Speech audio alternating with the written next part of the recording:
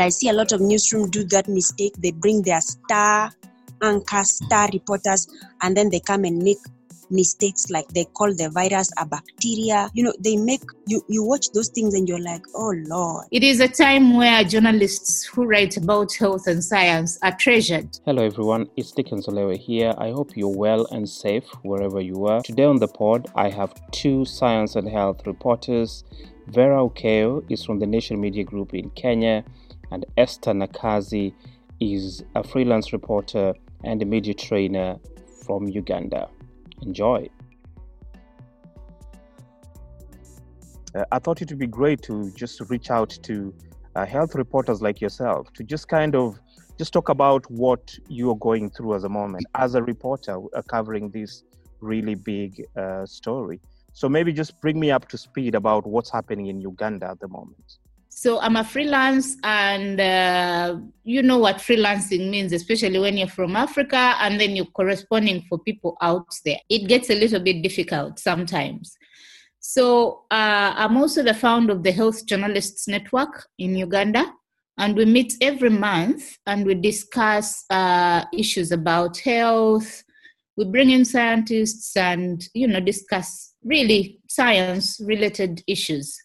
We hold what we call a media cafe. COVID-19 had just broken. So we had that, and then we knew that the lockdown was coming from the president, because one of the people who spoke to us at that cafe was the presidential advisor. So I think we had the cafe on a Wednesday, and on Thursday they just announced a partial lockdown. What does that actually mean? So public transport was stopped. Many things were stopped. And for us journalists, we had to fight for ourselves, because they said only the essential workers had to get permits. So as a freelance, I am not attached to any media house. Well, I know the people who can give permits or who can give those stickers. But then I asked my friends, are you able to go to town or are you able to work? They're like, by the way, they'll smash your car. The policemen do not want to hear anything. So it has been really difficult for you as a freelancer to move Of around. course. And report this story because you're not affiliated to any media organization. So what's happening now? Are you reporting or are you just staying at home as everyone else? Well, I'm reporting. I catch webinars for WHO here and there. I've filed a story for SciDev. I worked on another one for Lancet. They are yet to publish it. I'm trying to pitch stories. Time Magazine refused one pitch. So I'm trying to pitch and see how I can get my pitches accepted, and then I work on them. You're pretty much working in the house. Yeah, but we don't even have PPEs. How do I go out? I'm a risk and I'm at risk. I would have loved to go and talk to people, because when they quarantine some people, they had issues. So they called me because they knew me, and they're like, no, we need you to come and talk to us. We need to... You can't go there. You don't have PPEs. That's really interesting, because you said here is a situation where the government has categorized the media as an essential service, but then you're worried about your protection. So the government is obviously not providing the personal protection equipment to allow you to do that essential service. Verah, how has it been for you? Well, I'm pretty much close to burnout. Because, for so long, science and health reporters, they were never the kind of people that the newsroom would go to so much. But now here, we are being called upon to not only provide sources, but also edit some of the stories for the sake of accuracy, because you do know how science and health reporting is a matter of life and death. Like me and my colleague, Nasibo Kabale, because our newsroom is pretty much operating on a third of the staff, the rest were sent home. We have had to really pull ourselves, like stretch ourselves beyond just reporters. It's kind of like you mentor, provide contacts, you tell people you cannot say this, you cannot do that. How does it feel like in terms of, I know your paper usually in a normal day or in normal times will probably be leading with a political story. How does it feel being in the driving seat and actually setting the agenda for the day? I feel thrilled that for once people have seen it is important to invest in this kind of reporting, global health, reporting on infectious diseases and science. Now is when they are seeing the importance of having those kinds of specialization. People have political reporting and sports for circulation and for advertising. Science that is always just there for prestige. But now this is a time they have to know that's not how it should be. Science and health can also be a thing to attract readers to a paper as well. And Esther, I want to just hear from you because you told me that you're part of cohort of health reporters in Uganda. What has been your assessment of how the media in Uganda has been covering this story? Like I said, we are a group of journalists. I think we have about 70 people in there, 70 journalists. These are all health reporters, are they? They are all based in newsrooms and they are all based around the country. And we meet, I think 30 to 40 of us meet regularly. That is per month. But most importantly, we have a WhatsApp page and we share information. Many journalists have filed stories about COVID-19. And like Verah said, it is a time where journalists who write about health and science are treasured. It's a global pandemic. And when the disease broke out, nobody knew anything. Everybody was like scampering for information. What's going on? How is it going to happen? What is going to affect us? And the health reporter was the best shot they had in the newsroom to explain everything. So the health reporters, I must say, have been given space, like Verah, and they are filing stories. However, me as a media trainer, the stories that I see here in Uganda lack that depth. It's so much to do with the PPEs, like I explained, but it also has to do with the media house. How much are they investing in this reporter? Are they really willing to go pick up the reporter from home, give them protective gear, take them to the minister to interview them, or to get the in-depth story? Not, just giving us updates of today we have so many cases, so many have been tested, so many are negative. But to go down to the in-depth reporting, I think that will be done later because PPEs are not available, like I said. Are you saying that the reporting here has mostly focused on what the government are saying about the pandemic rather than contextualizing and looking at other nuances in the story? Exactly, because of they are missing stories which you would like to hear. And I'm not blaming anybody for anything, but here, the journalists don't have the working gadgets to do that. Verah, I want to bring you in here because you as a health reporter, you know your beat, but then here suddenly you have this global story which you have to break down to your average reader. How are you bridging that gap? There are all these new phrases like social distancing. How are you toning down the language so that you can communicate, or how are you balancing trying to obviously report the science and the language, but also trying to make it accessible? So for me, it becomes easy because I've been doing this for 9 years. I reported about politics writing for month and then I let it go, even though that was my specialization in campus. What I have to constantly keep doing is I have to check the feedback. We have, when you come to Nation Center, there's a huge screen in front of us which shows you the popular stories. When did people drop out? Was it at the headline? Was it at the second paragraph? So I have to constantly work with the digital team to see how people respond to those stories and be really open to feedback, because science journalism and global health reporting tends to be a little bit elitist sometimes, I'm afraid. Those reporters carry themselves with like we're the geeks of the newsroom kind of thing, and sometimes they forget that they have a public out there. So they tend to talk to scientists a lot and they limit themselves to this. So I'm trying to really break out of that cocoon and listen to feedback on Twitter, on Facebook, and on emails that are being sent to the newsroom so that I know exactly what people want. And secondly, there are various media houses that have had successful science desks, because ours is a fairly young desk. It began in 2016.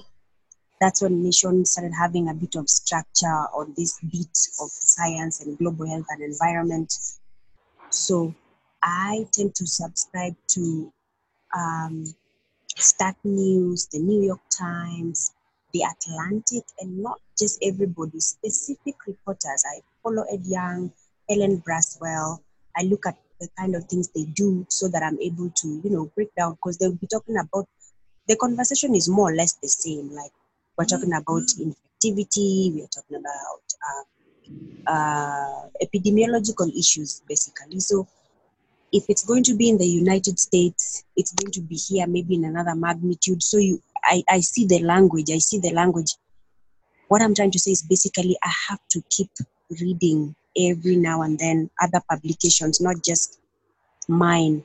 And then secondly, lastly, what I do is editors are always there to bring you back. As someone with a lot, my strength as a reporter has always been my research. Every reporter has. I'm not so lyrical as a writer, but I do my research, thorough research. So sometimes I go into that research until I forget, okay, this is not an academic paper. So what do? You rely on the editor. The editor will bring you back, will just drag you back and tell you, hey, chick, you're not writing for the Lancet.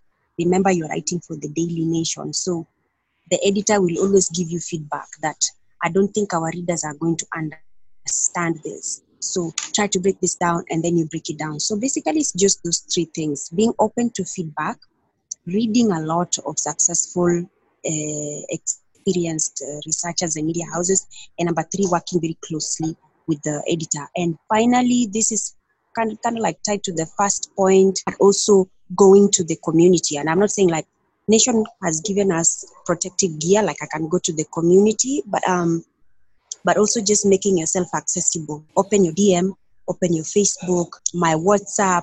Like there's a story I'm working on today here. I didn't have to go to Mlango Kubwa slums. The people just sent me those videos, and I was there talking to them. Ask her this, ask him that, ask him that. So that back, and you really have to go to be accessible to the community, because a reporter is, after all, here for the community. And Esther, how do you measure success in your reporting? Even myself, I'm interested in how many people will pick up my story and probably look at it. So I'm interested in the eyeballs. I'm interested in the hits. I'm interested in who has republished it or who has taken it forward generally. But on another note, besides me, there is another issue that I'm seeing in our reporting, because, like I said, I lead a group of journalists here. We have quite a number of reporters who report in the vernacular, the local languages. And some of these words do not have direct translation. So Trump started calling it the flu of Chinese. And then we have Chinese in our community. And for some people, actually, I think I had one radio station, and I know the reporter because we had a discussion. When she was saying the COVID-19 in our Uganda version, she was saying it's like the influenza of the Chinese. Interesting. Like, really? Why do you have to say that? And she's like, but even the international media is saying, that's what Trump said. Those vernacular radio stations, those community radio stations have much wider reach. Is actually sometimes even much more than the national media. I agree. It's something that I think has to be addressed, and the stigmatization, especially now of the Chinese. Just related to that I wanted to hear your views about is about misinformation. And is that something that is a concern, and how are you addressing that? How are you getting your members to make sure that they are not amplifying misinformation and disinformation? Because sometimes these things filter into the newsrooms. It is a real concern. The whole thing about Bill Gates and him being behind the virus, and it's funny and it's sad. And then Africans are not going to participate in the vaccine, and then you see a whole discussion on WhatsApp for 2 hours. This is stupid. No, we don't even want his money. No, they are using us as guinea pigs. No, we are not going to allow that. Oh my God, it's sad. And then on our WhatsApp page, again, somebody is like, Yeah, the US has withdrawn funding. You know why? Because Tedros refused to agree that Africa is going to be. Then you're like, my God, you're a health reporter. The fact that we are all reporters, and I'm speaking for the situation here in Uganda, we are all not at the same level. Some reporters could actually take things literally and not want to think about the implications. So we try and caution. I don't think it's because of what Tedros said. I mean, he had a duty to come out and say, Africans are not a testing ground for vaccines. We shall allow this vaccine to be tested in a proper way, like they're doing it in every country. But you cannot now turn words as a health reporter and start misinforming the public, because then it becomes a problem. Verah, do you have any comment on that? Misinformation sometimes can lead to loss of lives. You do remember in Nigeria, we had those people taking chloroquine because they felt, oh my God, it's working, let's just take it. And they ended up dying. So misinformation really is there. And what I would tell health reporters is, first of all, to be aware that diseases do not spread in a vacuum. There is a lot of geopolitical issues, the China-US relations. You cannot run away from that as a health reporter when you report about global pandemics, because this kind of geopolitical tensions affect even how countries procuring their tests get to their country. Like you see Cepheid about Olewe, in the States, they told they manufacture PCR tests and they tell them do not export those things, So that leaves Africa with what? One supplier, Roche, which is also in Switzerland, which is also getting a lot of requests from everywhere. So as you report, you have to keep those things behind your back. What I would advise newsrooms is to protect themselves and to protect their readers from those kind of things is make sure that the people who are reporting on these things are specialized in this kind of reporting. I have edited stories filed in by political reporters, and it's not that they are bad reporters. They are very, very good reporters. But you see something like the history of PCR tests in Kenya or in Africa. It goes back a long time back to CDC, to HIV, to TB. Those are not things you can just go, you can wake up and then go to the computer and know. Absolutely not. You will know which model of cobas is used in this country and in that country because you have been on that trail for a while. So I do not commend, and this is not me catalyzing, I don't know if there's a word like that, catalyzing science reporting and health reporting. But when you do bring rookies, and rookies is not young reporters who have been in the newsroom for 3 years, a rookie in science reporting could be a reporter who has been in the newsroom for 40 years but has been reporting on another subject. When you bring them over here, and I see a lot of newsrooms do that mistake, they bring their star anchors, star reporters, and then they come and make mistakes like they call the virus a bacteria. They make, you watch those things and you're like, oh Lord, this is going to leave people with a lot of confusion. So misinformation, how I would advise reporters to go about it in summary is be aware of those things. Be aware people are angry. Remember the Chinese and the issue of debt in Africa. In Kenya, we have the SGR loans, how they beat up Kenyans, how they mistreated them.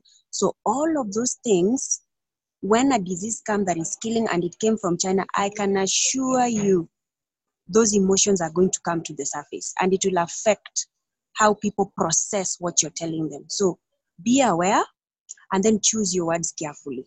Do not say the Chinese virus, because the moment you do that, you've already gotten yourself into that I'm pro-state, I'm pro-China kind of nonsense. So be aware and then know how you cannot avoid something that you are not aware, that you do not acknowledge. So acknowledge those tensions be there. And then as a newsroom, please ensure that the people who report about this thing are actually qualified to do that. Not every reporter gets to do, just like science reporters don't jump on political stories. Even if I'm a star science reporter, I will never jump on a political stories. There is no excuse as to why business and political reporters should jump onto science story. That is absolutely no. So that's what I have to say. Esther, do you think that maybe after this crisis, it will be much more easier to pitch stories? If I'm a typical local reporter in Uganda, yeah.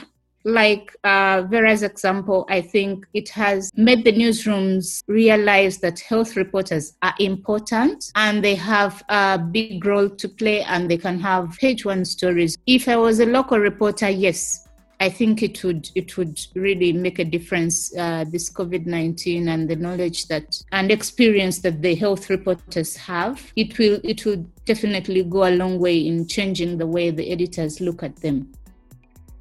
You can now download my podcast on Apple Podcasts, Stitcher if you have an Android phone, and it's also on Spotify and SoundCloud.